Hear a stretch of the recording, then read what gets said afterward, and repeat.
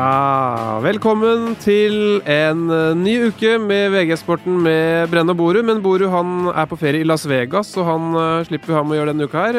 Inn i hans sted har nyhetsleder på VG-sporten Aslan Farsian kommet, og du har jo fått deg en god kamerat siden sist. Fortell litt om det. Jeg intervjuet Stefan Schwarz, bronsemedaljør med Sverige i 94-VM og tidligere Englandsproff, som har vært på en skikkelig slankekur. Det gikk strålende. Ja, hva det han egentlig har klart? Han har gått ned 21 kilo på 11 uker. Det står respekt av. Og for de som ikke har kjøpt av VG Plus-saken, det er ganske mange som har gjort. Hva kortversjonen av suksessformelen? Det var mye lavkarbo, det var en lang gåtur om dagen, det styrketrening, og det disiplin da, ikke minst. Det jo ofte veldig enkelt å gjøre, men vanskelig å gjennomføre. VG-sporten med Brenne og Boru presenteres av bredbåndsleverandøren Altibox, Obsbygg og Eurosport Norge. Ja, jeg heter altså Øyvind Brenne og sportssjef i VG, og har med meg Trond Johannessen, kollega på VG-sporten og ekspert på internasjonal fotball her. Og hvordan har du det om dagen, Trond? Jo, jeg har det fint. Det ingen vektproblemer. Jeg går tur med bikkja, det hjelper kanskje litt, men jeg tror ikke jeg trenger noen Schwarz-kur med det første. Det VG Plus-sak på gang da, Trond? Nei, det nok ikke. Slik lufter du bikkja? Ja, jeg tror jeg hadde solgt 0. Dere jo veldig glad i fotball begge to, men det har jo vært sykkel for alle penger siste uka. Har dere fulgt med på hva som har skjedd i Bergen? Absolutt, jeg har fulgt med. Da nesten kommer litt i skyggen av hele den diskusjonen om Bergen som arrangør. Det har jo overskygget av sporten, men det har også vært veldig mye god sport, og det var jo fryktelig nære da, på søndag her. Det var det absolutt. Det har vært en stor debatt, og VG har for så vidt vært en del av det, men bergenserne har følt at ikke mesterskapet i Bergen har fått den anerkjennelsen det fortjente, i hvert fall fra start. Det var jo et leserinnlegg blant annet i BA, hvor det ble skrevet fra Gjøran Vanvik. Han skrev at et viktig bud når man skal dekke ting, at ting skjer i Oslo. Det en forutsetning for suksess omtrent. Og det har jo skapt en del motstemmer også. Vi kan høre hva Kjetil Flygen sa i Aftenpodden Sport om dette forrige uke, for han hisset seg litt opp. Kikket på VM-kveld på TV 2, det var onsdag, altså i går, etter tempoen. Da handlet jo stort sett alt på TV 2 handlet om Bergen. Tom Dumoulin, han fra Nederland som vant tempoen i grusa nummer 2 med nesten 1 minutt, han ble jo nesten bare avspist som en parentes. Og det kule bilder med Davy som løper opp der og dyrkes, og alle enige om at Bergen best og patriotisme, og de bader seg i tilfredshet og selvforherligelse, men det jo et sykkel-VM. Hva din kommentar til dette, Trond? Nei, jeg mener jo at han tar jeg forstår på en måte litt ikke frustrasjon, men at mange syns det ble mye Bergen i begynnelsen her, men samtidig så føler jeg at et så stort mesterskap, når de klarer å lage den rammen rundt det, så fortjener det på en måte en god del av oppmerksomheten, og det sånn, hvis vi ser tilbake på Lillehammer, så det på en måte folkefesten som huskes som det store, minst like mye som de sportslige resultatene. VM i Holmenkollen kommer også liksom til å huskes for folkefesten, og om 10 år så det ikke så veldig mange som husker hvordan det gikk sportslig i Bergen, men de husker festen som var helt vanvittig, og de fortjener all mulig slags ære for hva de klarte å skape.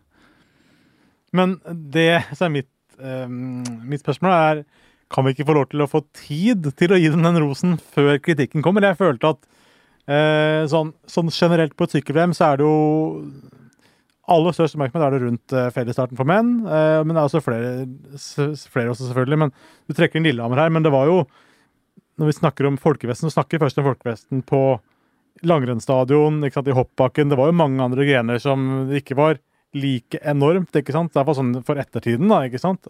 Og det ble jo dekket ekstremt bra, og de har fått masse ros, men jeg følte liksom at den kritikken kom før vi fikk lov til å sette deg med å komme med ros. Det var jo en utfordring at sykkel-VM starter med et sånn lagtemporitt for profflag, hvor det stilte vel 11 av 19 av de beste lagene som stilte. Personlig har jeg null interesse av det sportslig å se. Altså, jeg er ikke superopptatt av om Sky er raskere enn Katusha i dette, eller hvem som nå stiller på startstrek. Og det tror jeg de fleste er enige med meg, og så hørte jeg i går at det er også fjernet fra VM-programmet fra 2020 av, så det sportslig har det en begrenset verdi. Mens i Bergen var det en stor happening at Chris Froome og gutta var på plass i byen. Det skjønner jeg, og der burde VG vært flinkere til å dekke folkelivet det utløste, men sportslig sett så mener jeg at det var av liten verdi, og også disse juniorrittene, de er av ganske liten verdi. VG dekker jo heller ikke langrenns-VM for junior veldig tett. Henrik Kristoffersen jeg tror han vant 6 VM-gull som alpinist for junior, og det tror jeg ble 1 sak i VG. Så det er litt av det er greit å ha med seg når man tenker på hva som skjedde sportslig her, da. Ja, for det var jo, som Trond sier også, veldig, veldig godt gjennomført arrangement. Det var jo kjempefolkefest og helt suverene bilder. Bare føltes som vi ikke rakk å få komme ros, og at det nesten var litt stas for bergenserne å ta oss på at vi var kritiske før vi egentlig skjønte at det var i gang. Men det får vi tåle. Ja, det var tåle. Men det er jo helt feil selvfølgelig at ting som ikke skjer i Oslo ikke får stor oppmerksomhet. Altså Lillehammer-OL var ikke i Oslo, og Trondheim-VM var ikke i Oslo. Altså det var selvfølgelig store ting. Så, men det er altså de ville ha mer ros enn de fikk i begynnelsen, og det var mer fest enn sport i begynnelsen. Derfor ble det ikke dekket så veldig mye på det rent sportslige, men det er at de fikk litt for lite oppmerksomhet i første dagene, kanskje. Du snakker om at vi kanskje ikke husker hvem som vant om 10 år, og det var bare så det er nevnt da, siden vi liksom har det sportslige i bunn, så var jo Dumoulin vant da tempoen for menn, mens da den store fellesstarten, den ble da vunnet ikke av Kristoff, men av Peter Sagan for 3. gang, som er en historisk prestasjon. Men en ting vi kanskje kommer til å huske, er denne politimannen som tok saken i egne hender, da en litt ivrig tilhenger løp oppover bakken for å egentlig heie på Chris Froome, men kunne jo også endt skandaløst, og en skikkelig kroppstakling. Hva syns vi om den? Det er jo terningkast 6, det. Det er syklister irriterer jo seg maks over det her i Tour de France, som vi ser hvert år. Løypene er tette, og folk står i veien, og det er kjempemuligheter for velt og skade. Det var vel noe greier nå i sommer, var det ikke? Et velt der hvor det var forbindelse med noe tilskuere også, så det er jo farlig, så det er bra at de tar grep. Men jeg har sett noen på Twitter som mener at det her har fått litt for mye hyllest. Lars Fossdal skriver til meg på Twitter: håpløs inngripen. Forhåpentligvis ble ingen babyer slått ut av mors favn under denne feilvurderingen av mål /middel. Og Andreas J7, som han heter på Twitter, følger opp. Første fornuftig som har sagt om dette. Ikke synd på løperen, men man ser jo en eller flere av de andre på siden som han dæljer inni og som faller i bakken. Har disse et poeng, eller skal politimannen ha en unison hyllest? Jeg klarer ikke å ta det sånn veldig alvorlig. For meg så var det noen komiske bilder av en politimann som kroppstakla en mann som kom løpende. Og det var jo en fin takling. Jeg hadde jo knapt blitt utvisning i ishockey. Men det kan godt hende at noen kunne blitt skadet ved siden av der. Men noen sånn stor, seriøs diskusjon om den taklingen får jeg liksom ikke helt tak på. Når vi snakker om det sportslige, Alexander Kristoff, burde han gjort noe annet da han ble nummer 2, eller var det maksimale han kunne få til når han møter en så god rytter som Sagan er? Han skulle si at du ikke så bildene av det. Ja, det var jo vi må jo bare si det, altså det var jo fryktelig uheldig fra TV 2 sin del, men at det ble liggende på et ventebilde de nesten avgjørende minuttene av spurten der, hvor en strømboks på fløyen gikk ad undas, og sendinga ble liggende på ett kamera, og der var det ingen ryttere som passerte på flere minutter, men vi fikk se selve oppløpet, og der kom jo da Sagan litt sånn skjult og litt sent, og så rykker han forbi Kristoff, som da kanskje, vil noen hevde, gikk litt tidlig i spurten. Ja, jeg vil bare si at Sagan han er vel den beste. Han har vist det så mange ganger at han er den sterkeste i sånne situasjoner. Han har en eller annen sånn, skal vi kalle det, edge, skal vi kalle det, Trond? Ja, det er vanskelig å rent sykkelteknisk vurdere om man kunne gjort noe annerledes. De tenker sikkert det de som taper for Usain Bolt hver gang også, men det handler jo om hvem som har mest igjen i beina på slutten her, og når Sagan har det gang på gang, så kunne vel gjorde vel sannsynligvis Kristoff det han kunne da, og så er han ikke god nok. Og så snakker han jo om at det var en ujevnhet i asfalten og sånn, men vi kan vel støtte oss til Arne Scheies ord i det vi avslutter sykkel-VM-diskusjonen, med at de beste, de har alltid best forhold. Og det høres så dumt ut, men det er jo helt riktig, og det er så mye snakk om forhold på de norske middels hopperne alltid, men de som er gode hver sesong, de vinner jo hvert eneste renn og leder etter hver eneste første omgang. Så det betyr jo at forholdene ikke har så med seg, så har jo hoppregelen også blitt endret litt etter at dette sitatet falt. Men Norges fotballandslag skal snart i aksjon igjen. Tirsdag klokka 13 er det uttak til kampene mot San Marino den 5. oktober og Nord-Irland den 8. oktober. Et stort spørsmål tvinger seg frem. Skal Martin Ødegaard igjen inn på A-landslaget? Og Trond, du har skrevet en del om Ødegaard. Hva mener du? Jeg mener at han bør tas ut nå. Nå synes jeg han er god nok. Jeg er kritisk til at han var med så tidlig, og at han fikk ganske sentral rolle ganske tidlig.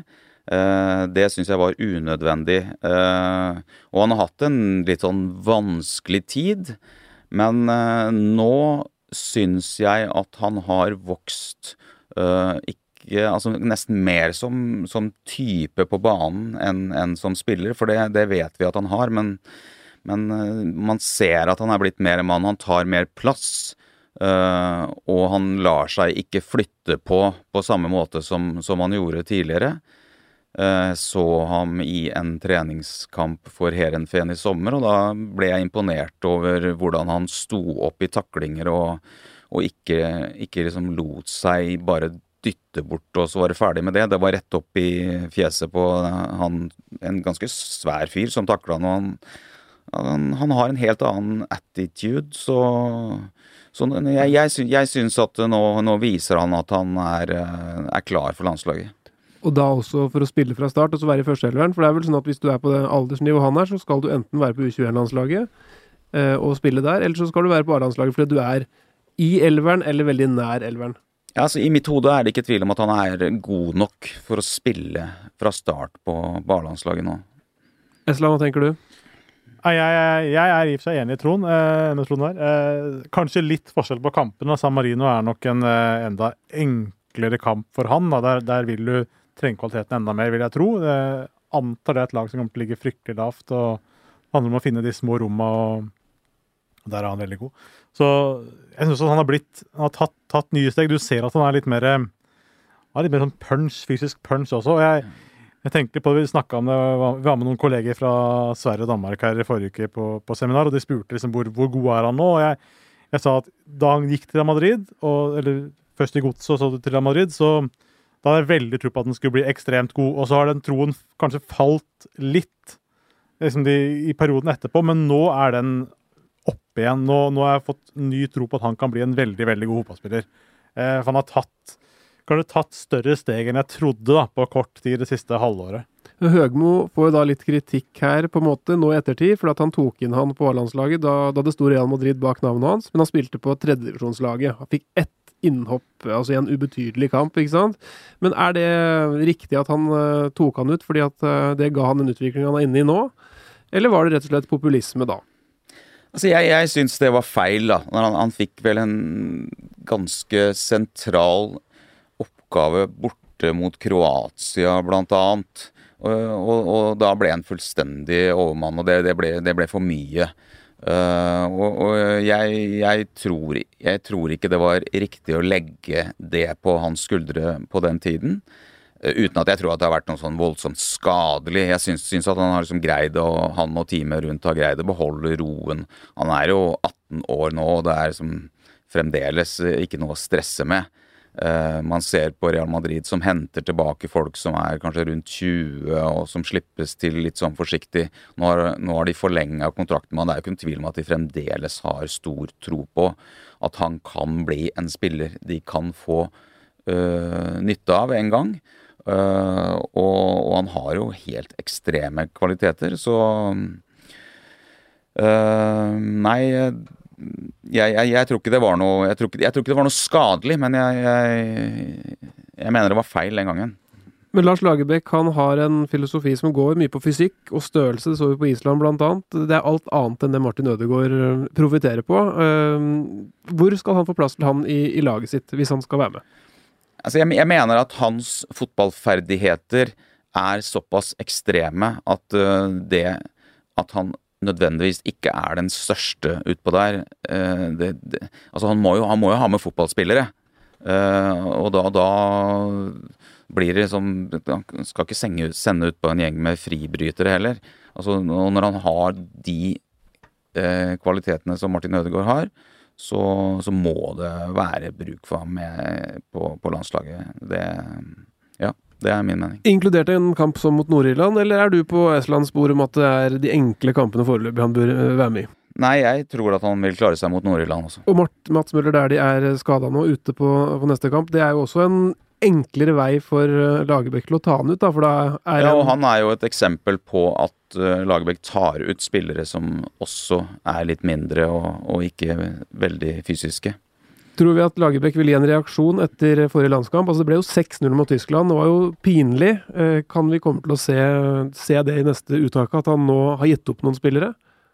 Jeg håper Lagerbäck har en litt sånn punch inngang til kampene nå, at han følte at den Tyskland-opplevelsen, det ikke sånn han vil ha det. Jeg så han gikk litt og smilte etter kampen, og jeg håper ikke at han ser på Norge som en sånn grei avrunding av karrieren og ferdig med det. Jeg håper at han liksom skal opp i ringene og få snudd dette her, og vise litt temperatur faktisk inn mot den neste kampen. For jeg synes det ble litt sånn dødt at vi bare aksepterte 6-0 og ferdig med det liksom.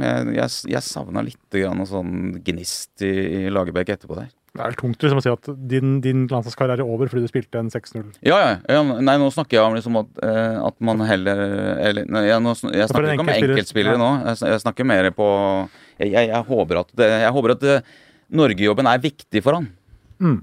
Apropos gnist, kjempeovergang dette her, men i Paris så gnister det ganske godt da, ute på banen vel å merke. Du har da fått inn en av verdens beste spillere i Neymar, tjener 2,2 millioner i uka. Han har lyst til å være stjerne og stjerne, men straffene i klubben det utgangspunktet Edinson Cavani som tar. Og så var det en kamp her nylig hvor det ble dømt straffe, og det ble diskusjon åpenlyst mellom de to spissstjernene om hvem som skulle ta han, og det endte med at Cavani tok straffa og bomma, og etter det så har det blitt rapportert om mye stridighet rett og slett mellom disse to, som også har gått på bekostning av lagkameratene i Paris. Hva dette for noe, Trond? Nei, det jo nesten så man ikke tror det man leser, for at de skal drive og krangle om tjener 1 million om dagen, og så skal drive og krangle om du får ta en straffe eller ikke. Det jo så sykt, så men på en annen side så det jo litt sjarmerende også, da, at en 25-åring som tjener over 300 millioner i året bryr seg om han får ta en straffe eller ikke. Det viser jo at det ikke bare penger dette handler om. Men for Neymar så handler det jo om å være sjef i en klubb nå. Han kommer fra en annen klubb hvor han har sett at det en annen spiller som bestemmer, og nå kommer han til PSG og hentes for de summene. Da vil han være sjefen der, og så kommer det en og skal ta de altså det ligger jo mange mål i dødballer og straffer, så han ser jo for seg at hvis det fortsetter utover sesongen, så mister han mye. Og når man skal stemme på for eksempel gullball og sånn, så sitter det en journalist eller en trener og ser gjennom statistikkene, og hvis du har skåret 10 mål mindre da, så det mindre sjanse for at du får poeng. Og ifølge El País, eller hvordan uttales Estland, du bedre på spansk enn meg, så skal jo lagkameraten ha gått rundt og mumla at han tror at han Messi. Ja, men det vel det han skal tro. Jeg tror det altså det som jeg tror Trond inne på noe essensielt her, at det handler nok mye om den anseelsen opp mot de to som verdens beste spillere akkurat nå, da. Og hva han må gjøre for å ta over. Det var nok en del krangling med Barcelona også her, men en overgang til PSG handler også om det at Neymar vil bli best i verden. Han vil vinne gullballen. Han på det nivået at han nesten like god som de to andre, da, ikke sant? Og på Barcelona så ville han aldri kunne, i hvert fall ikke neste år, kunne vinne en gullballen, fordi han vil være nest best på laget, eller nest største stjerne på laget. Nå får han sitt eget lag, hvor han er sjefen. Han vil ta gullballen, og det vil nok også eierne. De vil at han skal bli deres Messi, med kanskje enda større kommersiell appeal på grunn av stilen og sosiale medier og alt det der. Men altså, så de vil nok også legge til rette for det. Derfor kommer disse ryktene nå om at Cavani skal bli tilbudt 1 million euro for ikke å ta straffer. Det er jo helt ekstremt. Altså, for å gjøre mindre på jobben, så skal du få 8 millioner kroner mer. Det er jo... Har du sånn tilbud til meg, Øyvind, så skal jeg vurdere det. Men det er nok antagelig, så er det kanskje faktisk butikk for eierne. Altså hvis Neymar skårer 10 mål mer i året, og får den gullballen, så er det en investering vel verdt penga. Det er det som er syke. Hvem bør ta straffen da? Så du har blitt trener, du har fått jobben nå, Trond? Nei, men apropos det, så det er jo et vesentlig poeng hvis jeg hadde blitt trener. Altså, treneren er jo så mye mindre enn de store stjernene der. Så det er jo ingen som går inn og som tar avgjørelse heller. Og hvis det er som Aslan sier da, at klubbledelsen kanskje helst vil at Neymar får de måla, mens Cavani står der, han var toppskårer i fjor og føler at han har en posisjon i PSG, og han ble dyttet til side i så lang tid under Zlatan, og endelig så har han liksom fått løftet sin status, og så kommer det en ny igjen. Så det er jo en sånn guttungekrangel. Men nei, hvem som skal ta straffene, det... Ja, men Unai Emery som er trener der, er jo en trener som har OK CV. Er ikke like kjent som Mourinho og Guardiola, men du mener at ingen trener i verden er større enn de største navnene og på en måte har makt over dem, eller er det bare at du mener akkurat han ikke har det? Altså, de helt største navnene er jo større enn trenerne som Messi i Barcelona, Ronaldo. Der er jo litt annerledes nå med Zidane inne, som på en måte har den statusen som han har i klubben. Han har jo greid da å oppnå en respekt hos Ronaldo også, som har gjort at det fungerer. Men i Barcelona så må jo treneren gjøre som Messi sier hvis det skal gå der. Og i PSG så føler jo sannsynligvis Neymar at han er ganske mye høyere på strå der enn treneren er, og det er sikkert ikke lett for Emery å bare gå inn og si at nei, den straffa tar du, det... Men de har jo et kampmøte, som alle fotballag har jo det. Hvem tar straffe, hvem tar cornere, hvem tar frispark? Og det må jo åpenbart ha stått Cavani på det arket da, den gangen her. Jeg mener at det er åpenbart at det skal Neymar ta. Det er så mye sånn merkevare... Altså, i dagens fotball så er nesten spillerne større enn klubbene til dem. Altså, de er så svære stjerner, og det er så stort på sosiale medier. Det er så mye drakter, og det er så mye effekt, og så mye penger, og så mye store overgangssummer, at det eneste riktige her mener jeg er at Neymar tar alt, fordi det er planen til PSG, tror jeg, at han skal bli verdens beste fotballspiller, og da har du ikke noe valg, da må han ta alt, tenker jeg. Cavani hadde tatt 2 straffer før den sesongen, det ble mål. Vi er jo ikke å se på disse straffene de trener på trening, men det kan godt hende at han er en bedre straffeskytter da. Det bør vel ha litt å si det også. Ja, det er kontroversielt. Nei, det er jo ikke vet ikke om jeg er enig med han, men det er jo ikke kontroversielt allikevel, fordi at man ser jo i Barcelona, Messi misser jo veldig mange straffer. Men hvis han vil ta dem, så tar han dem. Ja, men altså, en type som Mario Balotelli for eksempel, er kjent som en spesielt god straffeskytter. Og vi vet at Matteo Letizier Men hvis han hadde vært i Barcelona, så hadde han ikke fått ta straffen likevel. Selvfølgelig ikke. Men Matteo Letizier var også en veldig god straffeskytter, men det er jo eksempel på dårlige straffeskyttere også. Spørsmålet er hva du gjør i en Champions League-finale i 89 minutter, du må skåre. Da er det jo selvfølgelig, men altså i seriekampene så er det jo et. Du bruker jo den straffeskytteren du har, du kan ikke bytte straffeskytter i finalen. Nei, så da vil jeg eventuelt få den smellen, men jeg tror det eneste sånn fra et klubbståsted, business-ståsted, så er det åpenbart at Neymar skal ta, og jeg tror det trumfer det meste når det er så mye penger i sving da. Og så får det heller, men det viktige er at de finner en løsning hvor ikke Cavani går og surmuler, for da er det jo ikke bra. 1 million i bonus er for lite. Nei, altså, jeg vet ikke, men altså, hvis det for han også er det viktig å bli årets spiller eller toppskårer, hvis det liksom er større enn de pengene, så har du et problem. Da må du jo selge han, ikke sant? Men du har jo da Cavani inne på en kontrakt. Han er attraktiv spiller. Kanskje han i sommer hadde muligheten til å dra til Juventus for alt vi vet, og kunne sikre fremtiden sin enda mer enn han har i dag. Og han blir enig med klubben. Jeg fortsetter her. Og jeg tar jo straffene videre, jeg har jo gjort det bra til nå. Selvfølgelig. Det er jo det en forutsetning han har blitt i klubben videre på, som du mener som bare kastes på bordet når de da kjøper en større stjerne? Så lenge de ikke har det skriftlig, så jeg skjønner ikke. Hvis det ikke står i kontrakten at du skal ta straff, for det tviler jeg på at jeg har vært så dum at jeg har klart å prestere. Så jeg mener at det er et business-spørsmål, og det svaret er gitt. Men det er i hvert fall åpenbart at det er et eller annet feil som er gjort før kampen starter her. Ja. Når man ser at Cavani legger ned ballen, og Neymar til slutt må gå, og sånn, hvor furten han da ser ut. Selvfølgelig. Og så har du denne Alves-episoden hvor han lurer ballen bak ryggen, eller hva det er, så Cavani ikke får den. Altså det er jo deilig såpeopera, da. Men det er ikke sånn at det faktisk er klart før kampen, men Neymar vet at det sitter folk som deg, Esland, rundt omkring i verden, og bare tenker på en måte på å heie på de største stjernene, og vet at hvis han oppfører seg litt sånn, så han blir tilgitt han, og så får han ta de straffene etter hvert.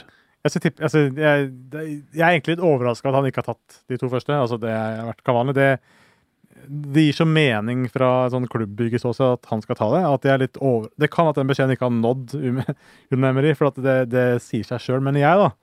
Men Så den som selger flest drakter skal ta straffene rundt omkring? I de tilfellene hvor det er så, hvis du snakker liksom de topp 3-4 bestspillerne i verden, så er det så gitt. Altså det er det er så gitt, egentlig. Men hvem tar straffen om 2 uker? Det er nok Neymar. Det må jo være det. Og hvis Manchester United får straff og Zlatan er på banen og Lukaku på banen, hvem skal ta da? Da er vel Lukaku. Han skal bli toppskårer. Ja, det er fasiten herfra på det. Vi tar det kjølig ned til norsk eliteserie. Jeg skal ikke si at det er en nedtur, men fra de største stjernene til de som kjemper for overlevelsen i Norge. Og det er historisk, hevdes det fra enkelte hold, 7 serierunder før slutt, så er det 9 klubber som kan rykke ned. Og det er Sandefjord, Stabæk, Lillestrøm, Vålerenga, Kristiansund, Sogndal, Ålesund, Tromsø, og Viking, og sistnevnte virker jo ganske håpløst forlatt på bunnen av tabellen. Men hva sier dette egentlig om eliteserien? At det er så mange lag som er nede i bunnen når det er såpass kort igjen? Det sier i hvert fall at det er vanskelig å tippe. Det er ekstremt jevnt, og det har jo vært spørsmål ved antall lag, det har sånn, men nei, jeg synes det er interessant, det har vært litt sånn at 30 poeng har holdt og sånt, men det holder vel antagelig ikke i år da, men det kan jo bli veldig mange lag på at 30 poeng ikke holder til å holde seg, så det er ganske jevnt over hele fjøla egentlig. Ja, Ålesund ligger jo da på kvalikplassen i dag med 25 poeng, og det er jo allerede et par av de lagene jeg nevnte som har 30 poeng, men det er jo da 7 kamper, altså 21 poeng å spille om, så man må nok anta at du må godt over 30. 16 lag i eliteserien, er dette egentlig bevis på at det er for jevn grå suppe, Trond? Jeg mener at 16 lag er for mye i et land med såpass få innbyggere, men det får man jo ikke gjort noe med nå, når det, i hvert fall ikke de neste 5 årene, når den TV-avtalen er inngått. Nils Johan Semb har jo gjort noen forsøk på å prøve å få ned antallet lag. I Danmark så er det vel 12. Men merkelig oppsett med at du spiller 3 kamper mot samme lag. Ja, det er jo mye merkelig med det også sikkert, men spørsmålet er om man får opp nivået på hver enkelt kamp da. Og det kan jo hende at det er en del lag i den norske eliteserien som Sahid for eksempel uttalte i sommer, hvor han kritiserte måten en del norske lag spiller på, så ser de at avstanden til de beste egentlig er ganske stor, så vi må spille litt halvprimitivt for at vi skal kunne ta poeng. Og det kan jo hende at dette går utover nivået, selv om det er en abstrakt diskusjon som det er umulig å få noe fasitsvar på. Og det er gode argumenter sikkert for å ha 16 lag fortsatt også, men jeg tror det ville vært en fordel med 12. Det er lite land, ja, men altså Viking, Stavanger er jo den 4. største byen i landet. De rykker nå mest sannsynlig ned. Tromsø er på en måte Nord-Norges store by. De rykker fort ned.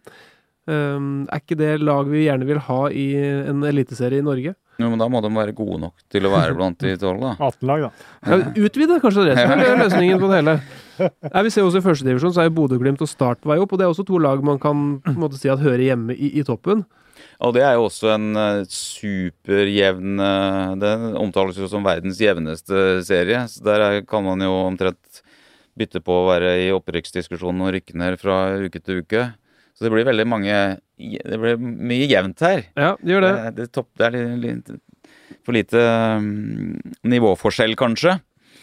Og se på en del av de lagene som kan rykke opp også, sånn Florø, Levanger, Ullkisa, liksom oser ikke eliteserie av de navna. Definitivt ikke, må være lov å være enig i det, men jeg nevnte jo lagene i stad. Nå fikk Vålerenga et sårt tiltrengt løft med å slå Brann 2-1 på sin hjemmebane. Hvem er det som slår følge med Viking ned? Nei, jeg tror ikke Kristiansund går ned. Jeg tror de er for gode på hjemmebane. Og så har de er det Benjamin Stokke han heter? Han synes jeg er så god foran mål, så de kommer til å ta nok poeng. Jeg er mer skeptisk til Ålesund. Altså. Og de er jo i fritt fall. Ja. Men Tromsø har jo både fått noen oppturer og nedturer i det siste. Det er også et lag som tradisjonelt tar mye poeng hjemme. Ja. Skal vi gi kvalikplassen til Tromsø, tror jeg, og så Ålesund og Viking ned? Ja, nok om det. Nå er det tid for lunsjdiskusjonen. Ukens høydepunkt både for oss og du som hører på, antar jeg. Og vi snakket om sykkel innledningsvis, og det er jo blitt stort i Norge, men det vi skal rett og slett diskutere nå hva er Norges nasjonalsport? Trond Johannessen, hva er fasiten på dette svaret? Spørsmålet. Wow! Jeg mener det er fotball. Ikke langrenn? Nei, jeg mener det er fotball fordi jeg mener det ikke er noen annen idrett som så mange nordmenn vil være interessert i, som vi er såpass dårlig i. På landslagsnivå, for eksempel. Et VM i fotball samler såpass mye folk, selv om Norge ikke er i nærheten. Hvis vi hadde vært langrenn og nordmenn hadde blitt nummer 9 og 10, så er det ikke så veldig mange som hadde orket å se på det. Ikke skiskyting heller. Så jeg tror liksom at hvis man skal finne ut hvilken idrett nordmenn er mest interessert i, så er det greit å skrelle bort nordmenn og se hva følger du da med på. Og da tror jeg det er fotball. Nei, det er null forståelse. Det er jo mange flere seere som følger en femmil på ski i VM enn som følger et fotball-VM. Ja, men hvorfor følger de med? For de vet at det er nordmenn som kan vinne. Ja, det kan du i og for seg si, men altså det her er jo interessant, for at hvis man skal eksistere hva med nasjonalidretten, så føler jeg at det må jo ligge et eller annet, en begrunnelse i bånd, da. Hva er nasjonalidrett? Det må jo da være en idrett hvor vi har en interesse og en engasjement som skiller seg litt fra andre. Da. Hvis ikke så vil det jo fryktelig mange av fotball, og da blir det fotball på nesten i alle landene. Så jeg synes at det må være noe som, altså rugby for eksempel kan man si at det er for noen da, men fotball er antagelig større der også, de landene som har rugby som nasjonalsport, så må det være liksom det som gjør at vi skiller oss da. Og da er jo langrenn det åpenbare. Ja. Hvis ikke så blir det fotball på alle da, det blir jo stusslig. Nei, det blir det jo i og for seg ikke, men man ser jo hva som skjer i fotball i Norge når landslaget gjør det bra. Som for eksempel i 98, så blir det jo helt ekstatiske tilstander i hovedstaden. Men når det gjelder disse vinterøvelsene, så handler det jo mye om at vi sitter og ser på at nordmenn vinner. Om det er NM i langrenn, så er det jo bøtter av folk. Altså, det er nordmenn som gjør det bra. Det elsker nordmenn å se på. Det gjelder sannsynligvis ikke bare nordmenn, det er andre land også. Men jeg mener at en idrett som man altså som nordmenn er så interessert i, selv om vi ikke er noe spesielt gode, det er holdt jeg på å si, en god begrunnelse for hvorfor jeg mener det er. Altså, det er den idretten som man egentlig er mest opptatt av, da, hvis man ikke skal bruke dette nasjonalsportbegrepet, som er et sånn maleribegrep. Da blir det sånn Grandiosa blir nasjonalretten, da, for det flest spiser, selv om det egentlig ikke det som skiller oss fra andre i og for seg. Da. Mange vil mene at det det. Men hvilke land det som ikke har fotball som nasjonalidrett da, Trond, hvis du trekker fra type India og Kina, som spesielt dårlige i det? Nei, USA har jo definitivt ikke det. Hva det der? Hva nasjonalidretten i USA da? Det vel fotball, det ikke det? Ja, vet jeg jo ikke hva man kan kalle for nasjonalidrett der. Det jo flere, altså disse store ishockey og amerikansk fotball. Amerikansk fotball vel det største. Det vel det, tenker jeg. Hockey det ikke, det nok for begrenset. Mange som kan drive med på grunn av hall. Det jo en mye dyrere idrett, da, for du må ha is, og det jo... Men jeg mener at det veldig, veldig mange land som fotball nasjonalsport, og det jo den idretten flest driver med, for eksempel. Det jo overlegent flest som driver med fotball i Norge også. Det bør vel også være med i regnskapet. Men i diskusjonen om en nasjonalsport, så når jeg tenker liksom, for eksempel hører Cuba, da tenker jeg liksom en gang på at de gode i boksing. Men det sikkert også der større med fotball, selv om det dårlig fotball. Du tenker på... Ja, det tror jeg ikke. Det jo mulig, ikke vet jeg. Hvis du tenker på Fiji, så har jo de fått det til i rugby som eneste idrett, men det kan godt hende at fotball også større der. For alt jeg vet, også poenget at Estland har vel en mening som tilsier at fotball størst interesse, men det likevel ikke det som gjør landet på en måte unikt da, i sportssammenheng. Nei, og det derfor jeg mener at begrepet nasjonalsport kanskje det som mulig å argumentere imot det jeg sier, men det jeg mener at det nordmenn mest interessert i fotball, men man kan godt skrelle bort dette ordet for det blir litt sånn Tidemann og Gude og når man skal bruke ordet nasjonal foran. Og nå ble det dypt her. Ja. Men syklingene som nå har vist seg som en enorm hit i Bergen, ja, Kristoff og Boasson Hagen gode ryttere, men det var folkefest også da ikke-Norge var i skuddet disse dagene her. Ja, og Tour de France så det også mange etapper hvor det ikke nordmenn som med i toppen, og likevel så det ekstremt gode seertall på TV 2, så TV 2 har definitivt løfta sykkel opp til å bli en sport som veldig mange nordmenn blitt glad i. Men det jo ikke noen nasjonalsport. Vi kommer vel ikke videre enn dette? Nei, vi kommer ikke lenger enn at dere to det 2 mot 1. Det vel et panel her som glad i sin fotball. Det kan vi vel konkludere med. Så vi trenger ikke å dra det videre. For vi har vært live på VG-sporten på Facebook underveis i sendinga, og vi går gjennom et par av kommentarene som vanlig, og Rolf Lefdal, han sier det som kanskje en del tenker. Sinsenfolk som skal evaluere VM i Bergen. Det jaggu saklig. Og så Finn Ottinsen da inne og kommenterer etterpå. Brenne så vidt jeg vet Ottestad-gutt. Det riktig. Det min tidligere fotballtrener faktisk. Men Esland, hva tenker du om dette? Det har jo det greiene igjen, ikke sant? Det jo... Det virker for meg som at folk i Bergen, bergensere, de bare vil skape en konflikt uansett. Altså vi kan rose så mye vi vil. Vi kommer aldri til å bli... Det blir aldri nok. Det virker som at de heller vil ha den konflikten. Og vi roser. Det var kjempebra arrangement. Veldig godt gjennomført, men ikke la den diskusjonen overstikke hvor bra det var. Da. Hva svarer Sinsenmann nummer 2? Har du blitt kalt det før, forresten? Nei, det første gang. Vi syns de var veldig flinke i Bergen. Jeg vet ikke om det ble feil, eller om det det som fint å høre. Men topp arrangement. Ja, grådig flinke. Takk for nå. Ok, det der.